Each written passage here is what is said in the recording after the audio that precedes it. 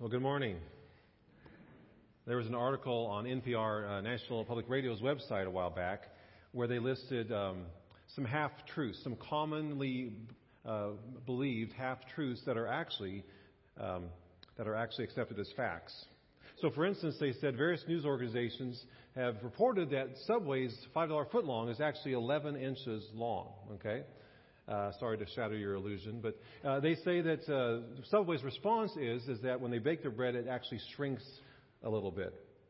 Other half-truths are peanuts are not really nuts. They're actually legumes. A koala bear is not actually a bear, it's a marsupial, like a possum or a kangaroo. A palm tree is not a tree. I didn't know this. Palm trees belong to the monocot flower, a family of flowering plants, which also includes grasses and grains. And swollen glands are not actually glands. Doctors know this, but they are a series of lymph nodes, not swollen glands. And this was one. Pink is not exactly a color, they said. Some of you guys are saying, yes, I knew that. Pink is not exactly a color. Physicists claim that pink should be called minus green because pink is just the leftovers of white light when you take out the green. It's a harmless list, but the point is that we live in a world of half-truths, of white lies. For example, in the social media world, catfishing, where a person sets up a fake account on social media and they entrap somebody or lure somebody into a romantic relationship with somebody they think is a real person, but they're actually not. Or fake news. How do we know what's real? How do we know what's true in a world where there's so much that's being portrayed as truth that actually is not? What is truth? Pontius Pilate famously asked this a couple thousand years ago when Jesus was standing before him at his trial a couple hours before his crucifixion. What is truth? As parents, we want to know the truth, right? We want our kids to tell us the truth. And as kids, we want our parents to tell us the truth as well. When you're in a courtroom and you're a witness, they ask you to put your hand on the Bible and do what? I promise to tell the truth, the whole truth, and nothing but the truth, so help me God. On a test at school, if you've given a true-false exam, you really want to know what's true and what is not. At some points and in so many situations in life, we ask the question, what is real? What is truth? But as Jack Nicholson's character shouted in the movie A Few Good Men, there are times when we can't handle the truth. For example, when we're in denial about a bad relationship, when we're unwilling to admit an addiction or personal struggle, when we won't see a character flaw in ourselves, when a long-held belief or opinion is challenged with seemingly undeniable evidence, we don't want to know the truth. We can't handle the truth. But Jesus said this in John 8. You will know the truth, and the truth will set you free. So as much as we at times don't want to hear the truth, according to Jesus, when we know the truth will set us free. But what is truth? How do we know what's true and what's false in this world? This morning we're continuing our sermon series as we journey through John's first letter to the church at Ephesus. And today we come to a passage that was read by Dominic about truth, or more specifically about discerning truth. What's true, what's false. Now it might be helpful for us to think of 1 John as a letter of contrast. Okay, so remember back in the beginning of the letter, 1 John chapter 1, John tells us that God is light. And then John contrasts that to the darkness of the world and says as Christians, we are not to walk in the darkness, but we are to walk in the light as God is in the light. And then John, throughout his book, talks about love. And he says, God is love. And then he contrasts that to the hatred in the world around us. We see it all over, violence and vandalism and terrorism. And John says that God is love, and he contrasts that to the hatred in the world. And he urges us as Christians to love as God has loved us, and to pour out our lives for others, and to express that love not only with words, but also in actions. And then here in the first 6 verses of chapter 4, John again draws a contrast, this time between truth and falsehood, most specifically a contrast between the Spirit of God and the spirit of the Antichrist. Listen to verse 1. Dear friends, do not believe every spirit, but test the spirits to see whether they're from God, because many false prophets have gone out into the world. Now, what's he talking about? Tests the spirits. Do not believe every spirit, small s. Well, there's a German word, Zeitgeist, that means spirit of the age. Maybe you've seen it. And the idea is that in every generation, in every culture, there are certain worldviews and philosophies and ideas, tendencies that permeate that culture and people and influence them. So, for example, an easy decade to talk about it is the 1960s. You know, it's a generation and a decade known as a decade of great turmoil and social unrest and change. And the spirit of the age, some of the things would have been question authority, don't trust the government, don't trust anybody above 30 years old. Other ideas, the sexual revolution came out of this, the idea that you could do whatever you wanted, with whomever you wanted, wherever you wanted. The whole idea of free love. There was broad experimentation with drugs and altered reality and rejection of the previous generation's values and priorities. In every generation, there is a spirit of the age. Ideas and philosophies that impact us, especially young when we're young, and shape our worldview and actions, sometimes for the better and sometimes for the worse. And as Christians, it's important for us to be able to discern and determine what's true, what's false, what's from God, what isn't. In his book, Bad Religion, the author Ross Douthat examines the core beliefs of America's wave of spiritual but not religious teachers. People like Deepak Chopra, James Redfield, Neil Donald Walsh, Oprah Winfrey, Elizabeth Gilbert, the author of Eat, Pray, Love. And he claims that they have a creed which shares the following four beliefs. First, all organized religions offer only partial glimpses of God or light or being. And therefore we are to seek to experience God through our feelings rather than reason. As Neil Donald Walsh writes in his book, Conversations with God, listen to your feelings. Listen to your highest thought. Whenever any of these differ from what you've been told by your teachers or read in your books, forget the words. The second belief, he would say, comes out of the spiritual, not religious teachers, would be that God is everywhere and within everything, especially within you. And so we are to encounter God by getting in touch with the divinity that resides within each one of us. The third belief that comes out of their creed, he said, would be that sin and evil are largely illusions that will ultimately be reconciled rather than denied. That there is no hell save the one we make for ourselves on earth. That there is no final separation from the being that all our beings emanate from and rest within. And the fourth, he writes, is that perfect happiness is available right now. That heaven is on earth. That eternity can be entered at any moment by any person who understands how to let go, to let God, and let themselves be washed away in love. In the book of Ecclesiastes, the author writes that there is nothing new under heaven and earth, that there's nothing new that's been written or spoken under heaven and earth. And that's true, really. When you look at history, different thoughts, philosophies, ideas, worldviews, just repackaged, represented. And it was the same in John's day. I mean, think about it. He's writing to a church in the Roman Empire. The Roman Empire engulfed most of Western Europe and Northern Africa and the Middle East. They had conquered and engulfed many nations and cultures, and there would have been a lot of worldviews and belief systems vying for acceptance. And it was into this context that the early church began to assert and articulate the Christian worldview. What they believed, why they believed it, what they practiced, and at the center of it all was the person of Jesus Christ.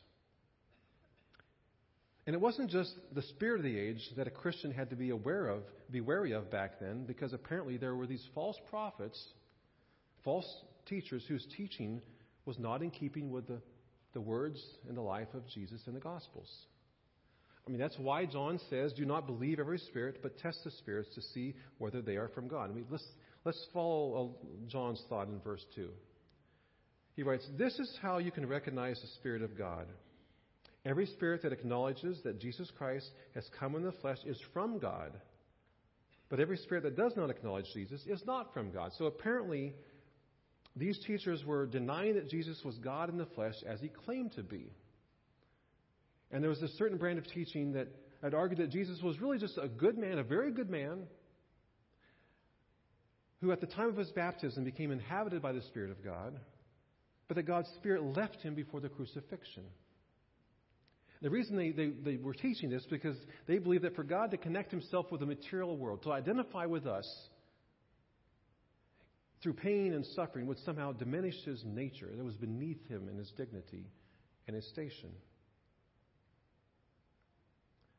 And so John says that one of the tests of right thinking regarding Jesus is whether or not somebody acknowledges that Jesus was fully human and fully divine, which we call the incarnation. And so over the years, not just in John's day, there have been some who emphasize Jesus' divinity at the expense of his humanity, or his humanity at the expense of his divinity. Remember how the Gospel of John begins? The Word became flesh and made his dwelling among us. We have seen his glory, the glory of the one and only Son, who came from the Father, full of grace and full of truth. You see his divinity, you see his humanity. Now, why is that truth so important?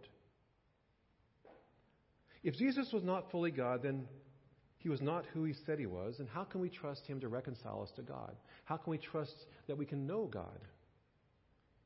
If Jesus was not fully God, much of what we know and believe about God is called into question, and his teachings lose authority. On the other hand, if Jesus was not fully human, then how could he take our place on the cross? If he was not fully human, then he could not identify with us, couldn't really understand our hurts and our pains and our temptations. Only if Jesus was both fully God and fully human can we have confidence regarding his sacrifice for our sins. Only if he was both fully human and fully God can we trust that he rose from the dead, that he's our bridge from this life to the next, to God. And so any worldview, any philosophy, any teaching that does not acknowledge this, that denies this, any spirit of the age that promotes something as truth that is contrary to the teachings of Christ, John calls such teaching the spirit of the Antichrist.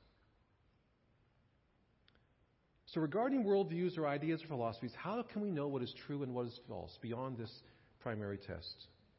For a little help, let's take a look at another one of John's letters, 2 John. Begin with verse 4. John writes, "It has given me great joy to find some of your children walking in the truth, just as the Father commanded us." We can learn the truth by following the truth, capital T.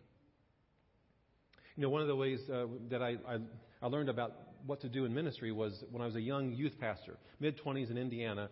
I was green, but I knew enough to know that I needed to learn, but I didn't have it all figured out. And so I was really blessed because I was partnered with a great senior pastor, John Martz. And I really tried to align myself with him as closely as I could, to kind of follow him around to learn. I asked him to mentor me. And so we would meet weekly to talk about ministry and about life and about theology and kind of questions that I might have. And he helped kind of guide me as my relationship with Nancy, who became my wife, was growing. And I learned what true ministry was. What it looked like, what it was about by following him. That's precisely how John knew the truth. For 3 years, we know he followed Jesus. Jesus healing a blind man at the pool in Bethesda, John was there. The feeding of the 5,000 with some loaves and a few fish, John was there too. Jesus calming the Sea of Galilee during a storm, John was in the boat. The Sermon on the Mount, the raising of Lazarus from the dead. Jesus treating Samaritans with grace and love and respect. The Last Supper, John was at all of these, learning the truth about human sin, about God's love, the truth about who Jesus was, the truth about forgiveness and grace, and so much more. He learned the truth by following the truth, capital T. And of course, the lesson by example was complete when he followed Jesus to the cross and then to the empty tomb. And he dedicated the rest of his life to teaching others about the truth.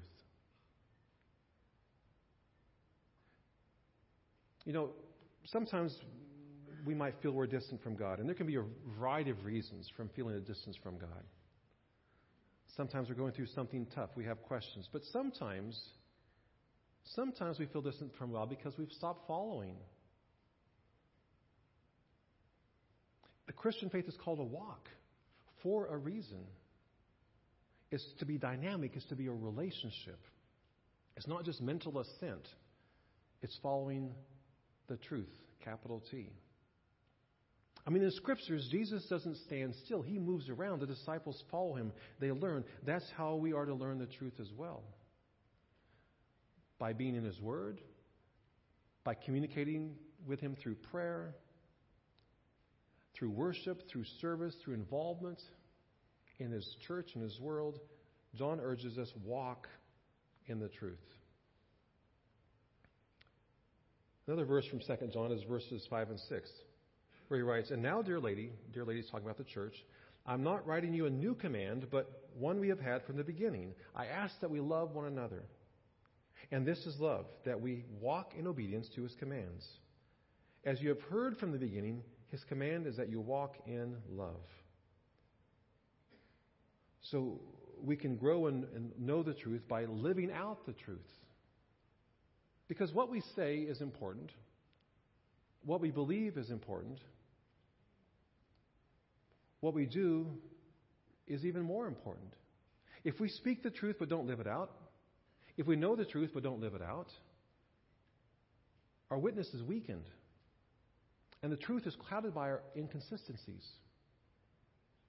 And if we don't live the truth when people look for truth in the church and in our lives, the danger is they may never see past us and find the truth in Jesus Christ.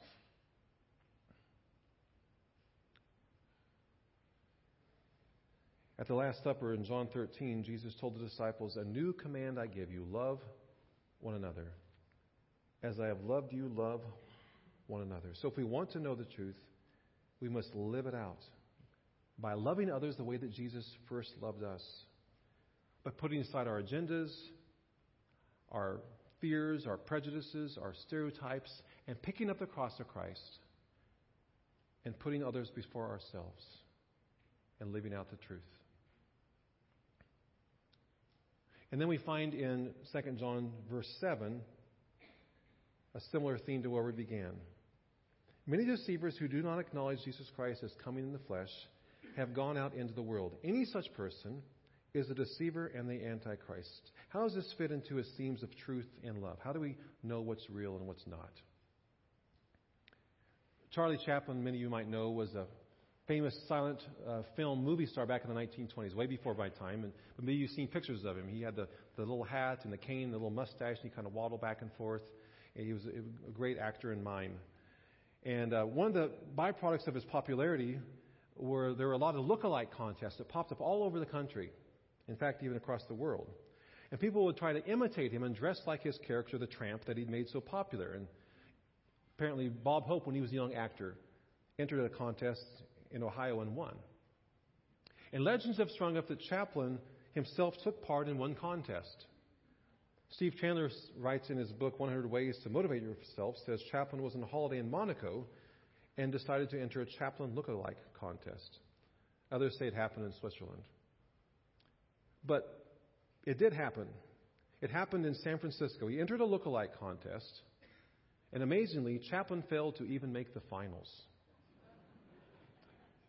Some people were fooled and missed the real deal. Sometimes people do not recognize the truth about God, even when it's staring them right in the face.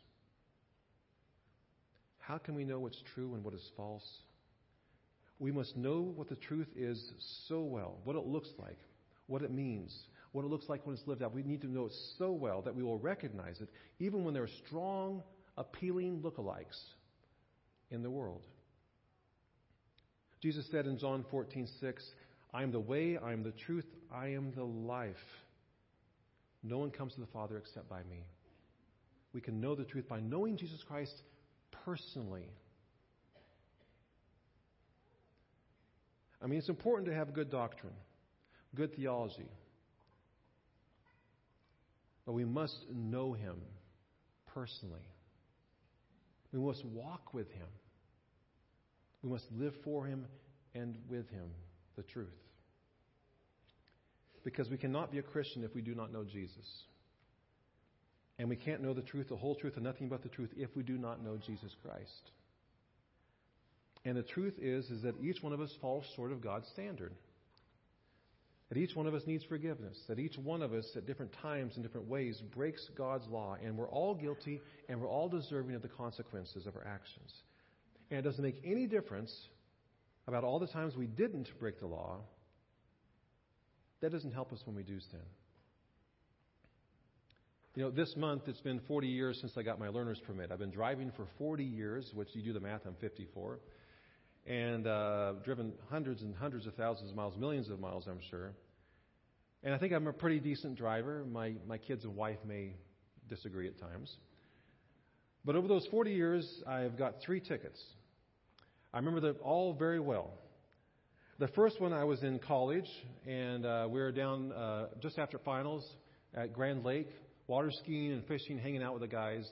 On our way back, driving through southeastern Kansas, taking turns. It's my turn to drive. I'm not paying attention. I pop over a hill, red lights, 65 and a 55. Cost me $10. The second time was 20 years ago. And my wife and I were in grad school in Chicago, and we were headed north to Minnesota, rural Minnesota, to visit my wife's family over Christmas break. And we left a little late in the day. We had classes and work and this and that, and long drive. And it's about 11 o'clock at night. We're 30 minutes. Why does it always happen when you're almost home? 30 minutes from home, from her house, her mom's house and dad's house, going through a little town of about 400 people, no stoplights, no stop signs, and no cars that I could see. And you know how they have a sign at the edge of town? It says 55 or whatever, 50. I started to accelerate, about 50 yards away. Okay, there's nobody here. Boom, red lights. I remember the cop's name, Ernest Junker. I kid you not. Ernest Junker. A nice man, did not give me a break. This time it was 50 and a 35. Okay? So it was going up. $50. The last one was 4 or 5 years ago, living here in Salina. And I was on my way east on Country Club Road, between the elevators and the railroad tracks and Simpson Road. And you're not really paying attention. I'm just kind of driving, and all of a sudden, red lights. Oh, no. 50 and a 40. He did not have mercy on me. And you kind of try to rationalize. There's nobody around. I wasn't in danger of anybody. I was between the lines. I wasn't going to hurt anybody. But the truth is over the 40 years, there have been many times I've deserved a ticket, right? Times when I've been a little bit over the speed limit, either intentionally or not. Or times when I ran through a yellow/pink light. You ever do that? Or you pull out in front of somebody you didn't see, or you do a farmer's stop. You come to, the stop sign. You kind of look both ways and roll through real slowly. There have been many times I deserved a ticket and did not get one. And the truth is that the only way we can be forgiven is through faith in Christ. There are many times in our lives when we deserve consequences, and God graciously doesn't give us consequences. And the truth is that Jesus is present through His Spirit to offer His love and His grace and His mercy. But it begins with acknowledging what is true. We need forgiveness. He died for our sins. He's the Son of God, fully human, fully divine. He's defeated Satan, sin, and death. Our grace and our forgiveness begins with that. Pilate began the conversation with Jesus saying, "What is truth?" And sadly, tragically, he didn't understand the answer was standing right in front of him. Because Jesus Christ is the truth. And we know the truth by following Him, by living for Him, and by living with Him. Let's pray. Heavenly Father, we thank You for Your Word, and we assert and we believe that Your Word is truth. We believe that Your Son, Jesus Christ, came fully human, fully God, and He is the way, the life, and the truth. Lord, help us to be discerning to sort through worldviews and belief systems that are not of you. Help us, Lord, to follow the truth, not just have it in our head, but to actively live out truth in our actions and our priorities, our words, our values.